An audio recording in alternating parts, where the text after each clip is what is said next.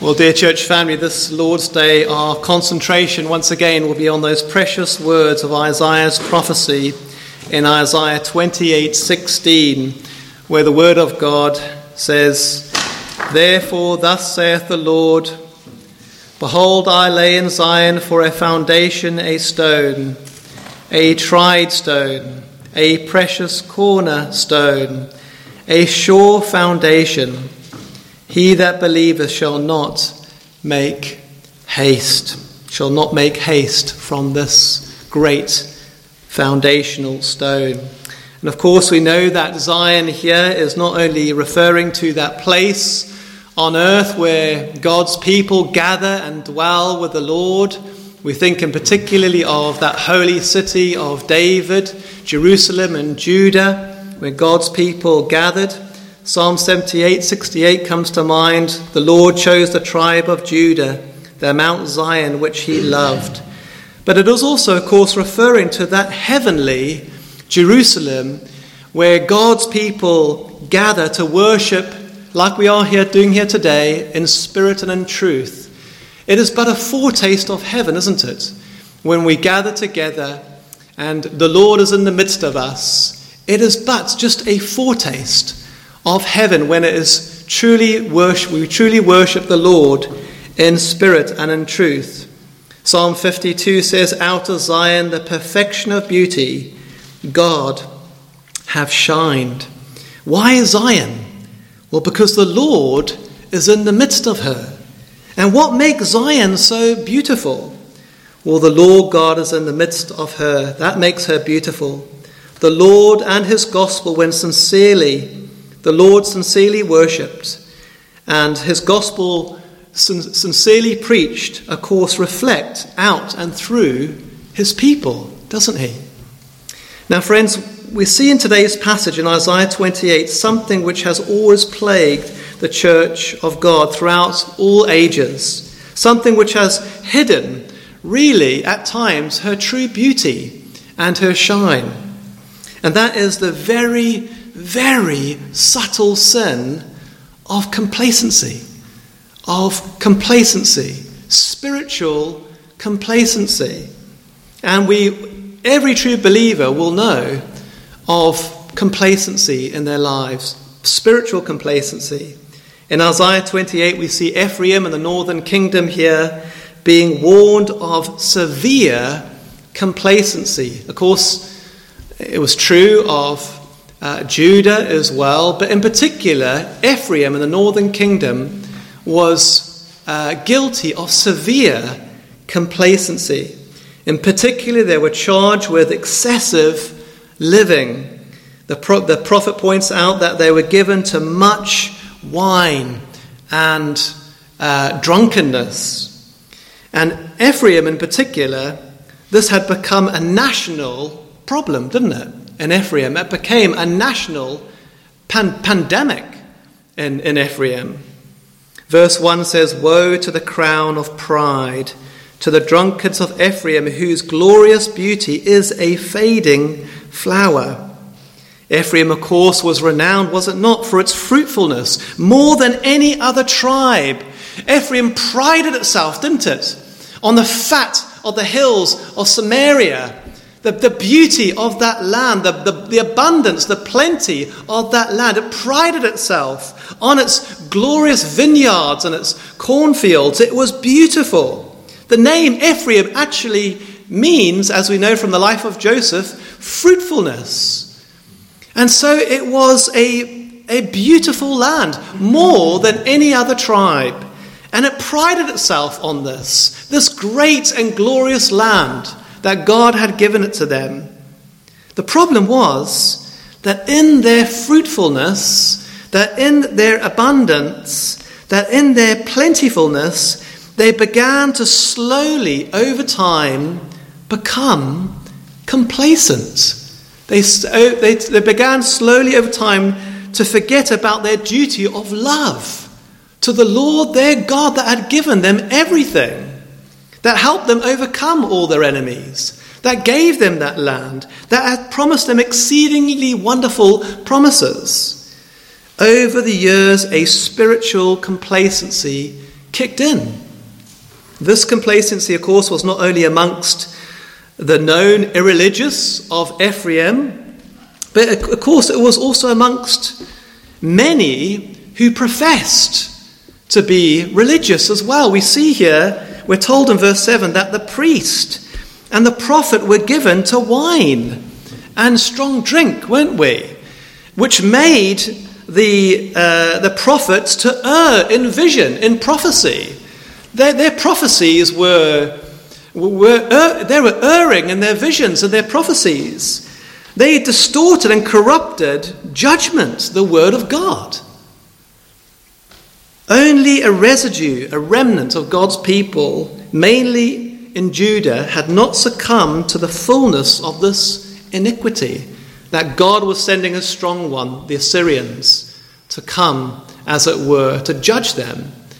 First, of course, we know, is coming in at Ephraim to judge them, the iniquity, as it were, of Ephraim, the fullness of the excess here was being judged. And friends, lest we point the finger at them, is it not telling of modern day Britain today? Where we are as a nation in modern day Britain today, and more so today. And I just want to say this. Studying this particular passage was quite very convicting for me. Because we all have, although I don't drink, we all have excesses in our life, dear friends. We all have complacencies in our lives. So we must be very careful that the cultural complacencies, the excesses of this life, don't start to block out our spiritual vision, the real reason why we've been converted, or the real reason why we are here. And so, friends, like I said, unless we point the finger, is this not very telling of modern day Britain? Our drink and binge and pub culture, as it were, is renowned around the world, isn't it? Anywhere you go around the world, they will know straight away that we are renowned in the UK, Irish or Britain, for our drink binge culture. They make movies out of it. It is a blight upon this land. There is even, I would say, an element of national pride behind the drink, isn't there? And I hear it all the time. There's this almost national pride behind it, and not shame. And over the drink, that causes Britain's high streets, literally every high street in this land pretty much, come 7, 8 o'clock in the evening, literally become no-go zones. Fights. Now, we went a few months ago into Barnstable town centre. It was like a hell zone at night. Gangs of single men prowling around, stag dudes, the wickedness. And literally up and down this land, our towns are literally, at night time, are turning into hell zones. You know, married women, married men going out in their gangs, as it were, on the hunt, on the prowls, youth, fights, boozy dinner parties. It's a disgrace. And yet this is our pride. There's an element of pride in this. We also see boozy holidays. You think of abroad, you sometimes hear on the news, you know, in Spain or Greece, you know, this land is blighted because of holiday makers, and they go over just to let loose, as it were. And it is a blight. And these things, friends, are being completely normalized. And Christians, it's sad to say, by and large, are being desensitized to these things. That's the terrible thing about all this. You know, you could expect this from worldlings, but Christians are being completely desensitized to this. And yet, why are not God's ministers thundering, lifting up their voices and thundering from the pulpits over this our national pride, amongst the many other excesses of our culture? We give ourselves a kind of a spiritual pat on the back, don't we? Because we mention the sin of homosexuality or transgenderism, and rightfully so. But when it comes to all the other excesses in this life, that has really, the many excesses that has made us become so complacent. Gluttony is a sin, luxurious living, love of money, love of ease, vain and time-consuming entertainment, excessive social media, TV games, obsessing about one's body and beauty and sports, costly and immodest fashions and adornments, all these excesses. No one mentions them anymore. You'll be hard-pressed to go to any church and it's not even mentioned anymore. Well, we say, so the transgenderism and homosexuality, of course, yes. But what about all these other excesses that have taken us away? Why do seemingly these things get a pass and get swept under the carpet, as it were, in most churches today? I'll tell you why. Because of spiritual complacency. That's why. We Christians in the West here have become completely complacent, dear friends. By and large, most Christians now in the UK and in the West have been completely nominal. It is a sad day, friends. The culture continues to go downhill, deeper into depravity. And what was once considered, even amongst Christians, to be shameful, even a number of years ago, is now been completely accepted and normalized. We have been completely desensitized in our culture. And by and large, most Christians have just gone with the culture. Cultural pragmatism has just taken over. And not the word of God, line upon line, precept upon precept. It's a matter of unbelief, really, isn't it? These things were true of Israel, and these things are true of us in the UK as well. Deuteronomy 32:15 and 16 comes to mind. Thou art waxen fat, thou art grown thick, thou art covered with fatness. Then he forsook God, which made him, and lightly esteemed the rock of his salvation. They provoked him to jealousy with strange gods. With their abominations provoked they him to anger. You see, when we give ourselves to the excess of the good things that God gives us, but we give ourselves to these things, they just take us away from the Lord, don't they? They take us away from truly holding to his words. When the church no longer holds to Christ and his words and walk therein, it has lost its light, its savour. It's no longer a city on a hill, is it? It's lost its distinctiveness. It's lost its peculiarity, dear friends. And God will judge that. Just here a little of the word, there a little of the word, but never truly committing wholeheartedly to the word, never truly fully believing, never fully framing one's life around what they hear and what they read, never truly taking it to heart, never committing. Dear friends, how sad. This is the condition of Great Britain, Christianity here in the West, by and large. The prophet says in verse 15, they were making lies their refuge under falsehood. Under falsehood. In other words, they were making an outward profession of godliness, but really the excesses of this life are still, by and large, their refuge and their foundations. They are trusting more in these things than in the Lord and in his words. And the New Testament confirms this in 1 Peter 4:3-4. For the time past of our life may suffice us to have wrought the will of the Gentiles when we walked in lasciviousness, lust, excess of wine, revelings, banquetings, abominable idolatries. That is talking about us prior to conversion. And now when we are converted, verse 4, wherein they think it strange that ye run not with them to the same excess of riots, speaking evil of you. When we're changed, you see, dear friends, there's a close check upon these things. There's a light hand upon these things, isn't there? And like I said, dear friends, when I was studying this, I was almost brought to tears, really, because complacency can affect us all. Spiritual complacency can affect us all, dear friends. True believers ought to stand out, really, in this dark culture as sore thumbs. Can they not? Because they do not run to the same excess of living. Their treasure is in heaven. They build up treasure in heaven. They're living now for different purposes, different reasons. And it ought to show. It ought to show in how they live their life every day, what they're framing their life around.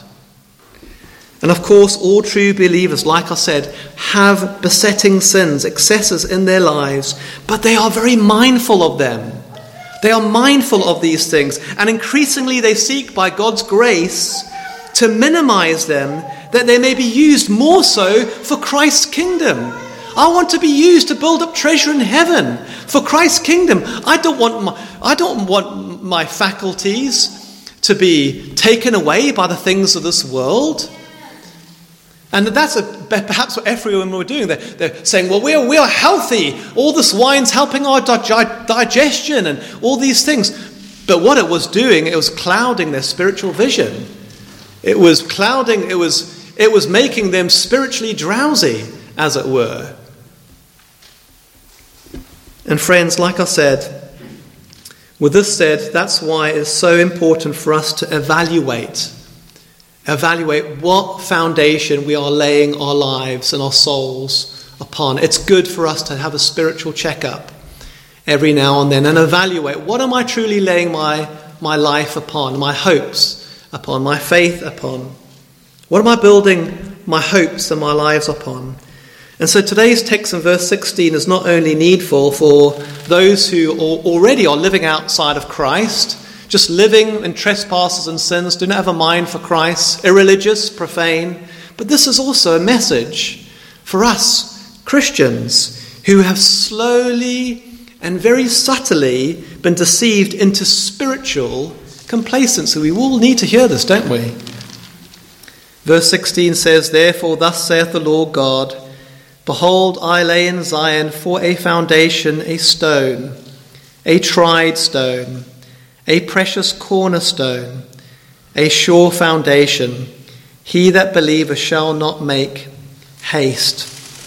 Of course, the church of God here is compared to a house, isn't it?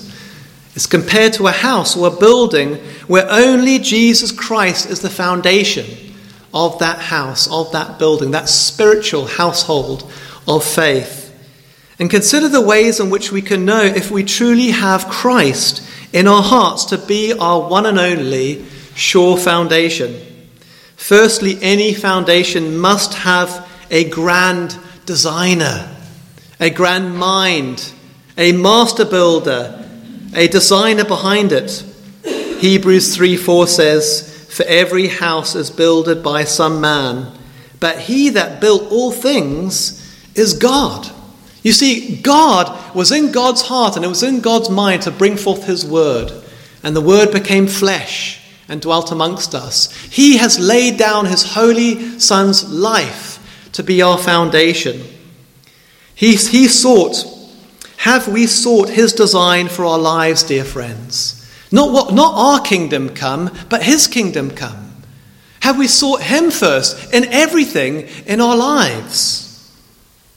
Of course, a foundation is the first part of any building before a superstructure is raised up upon it. And similarly, if all our Christian service and church attendance and devotion is not done with a heart towards our Saviour, towards the Lord Jesus Christ, it's all done in vain, isn't it? If it's not done out of our pure heart of love to the Lord, it's not done for the right reasons, is it?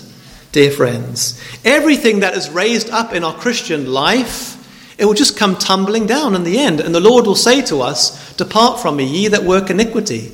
I never knew you," because you're just doing it for men. You're just doing it as a backup. You're just doing it for the wrong reasons. Are we doing it because we truly have believed in Christ as our foundation? We've abandoned all in this world and we followed him. And he is our foundation and he has our hearts. And we're building our lives solely upon him.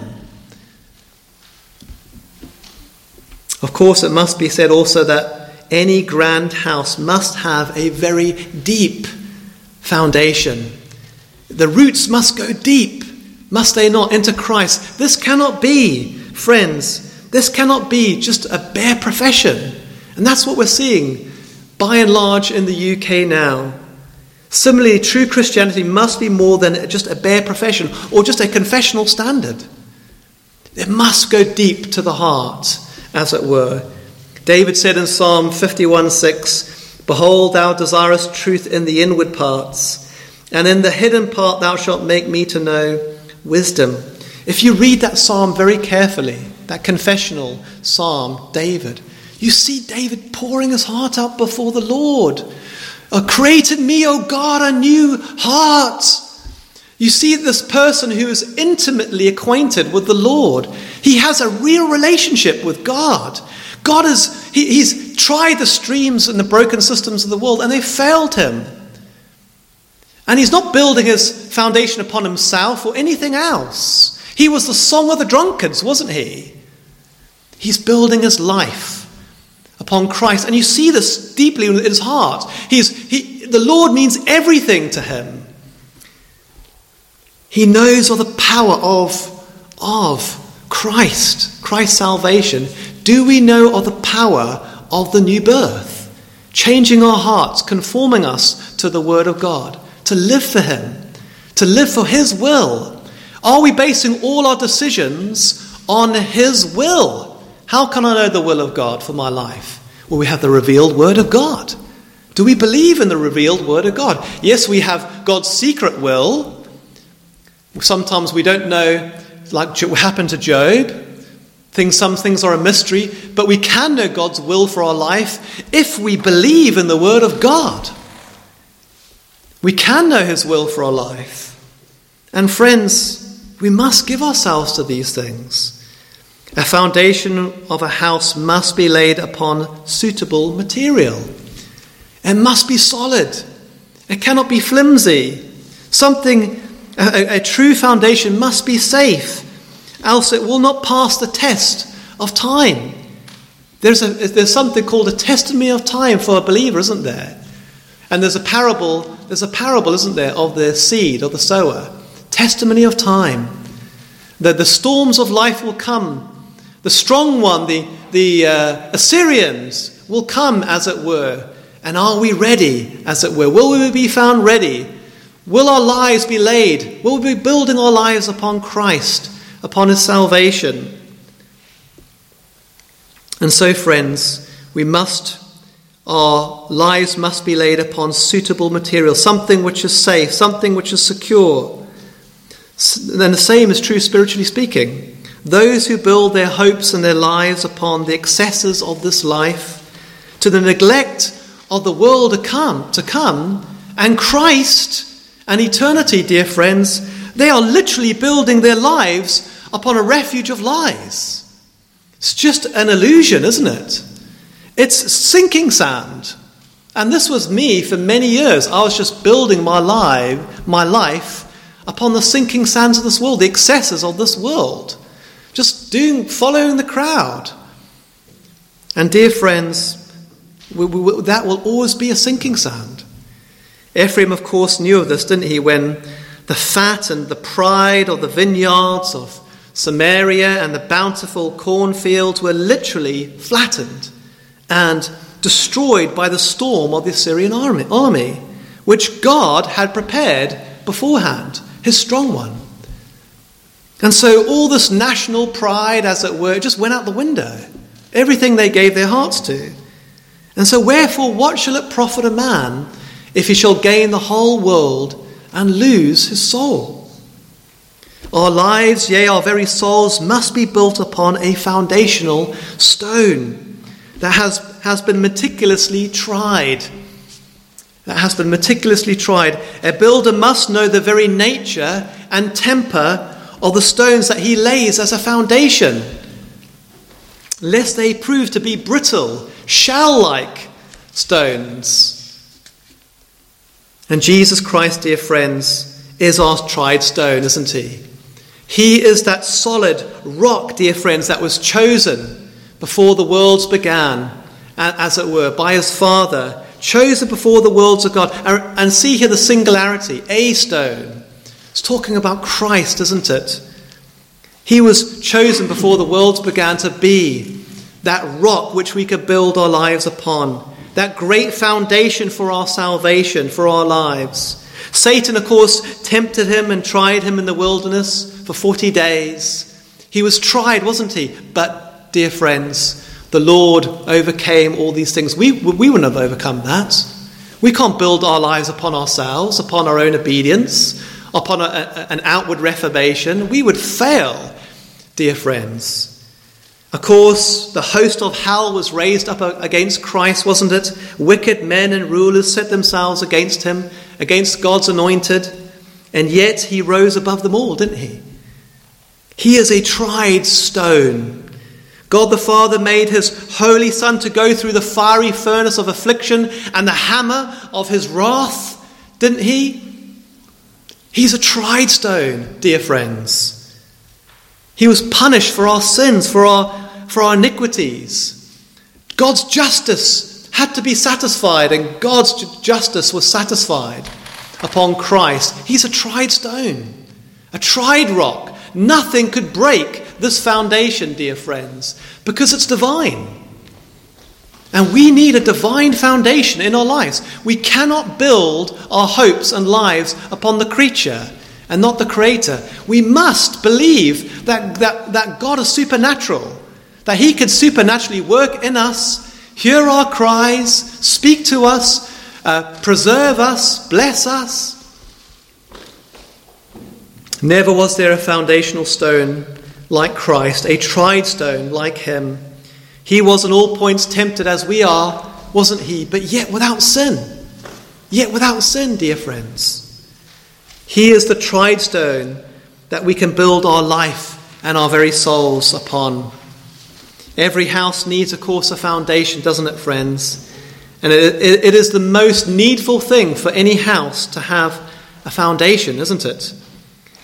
And you need a foundation, and I need a foundation, dear friends, for our never-dying soul. Don't build your life and your soul upon the rotten and false foundations of this world. Friends, they will be overthrown in the end. Worldly honours, pleasures, excesses of this life will just be washed away in the end. You cannot take them with you. And you notice in that parable which the Lord Jesus speaks of in terms of Lazarus and the rich man, notice the rich man in hell, he wanted to gratify his tongue with water. Send Lazarus so I can dip my tongue with water. I just want to, and he couldn't do that. You know, hell is going to be a place where all the excesses of this life are just going to be taken away. And so the adulterer, the drunkard, that they will want to drink still. They'll have that desire to satisfy their gratification, their sin. They'll have that anxiety, but they'll never be able to do it. Imagine that. That's what hell's going to be like. Constant regret. They're still living with all this wickedness, but they'll never, ever be able to satisfy that. No good thing in hell, dear friends. 1,000,000 years will go by, and it will still be that condition, and it's still got an eternity to come. Constant regret away from the Lord. Because they've neglected this foundation that God in his love has provided his own Son, a tried, a precious stone for us. And friends, you must lay your life and soul upon Jesus Christ. If you're not yet his, you must do so today. He is the only Saviour of sinners, friends. According to 1 Peter 2, those who build their lives upon Christ are as lively stones that make up a spiritual house, aren't we? We're like gems and jewels. We're precious in God's sight because we're built upon him who is precious, upon the pearl of great price, as it were. We're built upon the Lord, aren't we? We are built upon that cornerstone of our faith, which any builder back in those days, if they wanted to build something secure, they would have built their house, they would have dug very deep, They would have taken the pains to dig very deep, and they would have built their house and framed their house solely upon the cornerstone. And everything would have been framed and designed round that cornerstone. Are we doing that with our lives, dear friends? Are we framing our lives around Christ and his words? Is he precious to us? Is he most precious to us? Ephesians 2:21 through 22 says that true believers in Christ are as a building fitly framed together, groweth unto an holy temple in the Lord, in whom ye also are builded together for a habitation of God through the Spirit. Friends, Jesus Christ, the Christian's only foundation, is the strongest part of the household of faith. He daily supports and bears us up, doesn't he? Millions of people around the world, his church, who depend upon him for grace, for righteousness, for justification, for pardon of sin, for safety, for direction, for preservation, for eternal life. He who bore, as it were, everything upon him. We can go to him daily, dear friends, and know of all these things. This world's foundations, dear friends, are laid with the many deceiving stones, which are cemented together, aren't they? Christ, friends, is one whole entire rock, isn't he? A stone. He's not many stones. He's just one solid, strong rock. And if you're laid upon him and his salvation, friends, you will remain firm to the end. And no matter what earthquake comes, dear friends, no matter what earthquake hits your life or storm hits your life, if you're on Christ, you may get sick. Believers get sick like unbelievers. Things happen to us. All sorts of dark things happen to us. Dark providences happen to us. Earthquakes happen in our lives. Storms happen in our lives. But if you're upon the rock, upon Christ, you have got a sure and a lasting and a firm salvation for your soul and for your eternal destination, friends. You're secure. You see, worldly foundations are laid with stones of very little value, aren't they? Very little value indeed are the foundational stones of this world. Christ, the spiritual foundation, friends, is a precious stone of unimaginable value, of unestimable price, dear friends. And once you have Christ as your foundation, you stop looking for other foundations in your life, don't you? But you see, the devil, dear friends, is very subtle, isn't he? In the West in particular, he wants us. He slowly comes in with complacencies, these excesses which I've spoken about. And so this is just a reminder for us here today to renew that altar to the Lord once again. To be mindful of these, we all have them, but just to be mindful of the excesses of our culture, not to go along with the culture. Oh, friends, make all diligence to ensure that you are not building your life partly upon Christ and mostly upon the sinking sands of this world. That is the story of modern day Britain's Christianity. It's sad to say, but it's true, isn't it? Every man's work, says 1 Corinthians 3, shall be made manifest, for the day shall declare it, because it shall be revealed by fire, and the fire shall try every man's work of what sort it is. We're going to be found out on that day, aren't we? Whether we are true jewels or not, as it were. The tried stone here is almost talking about a touchstone.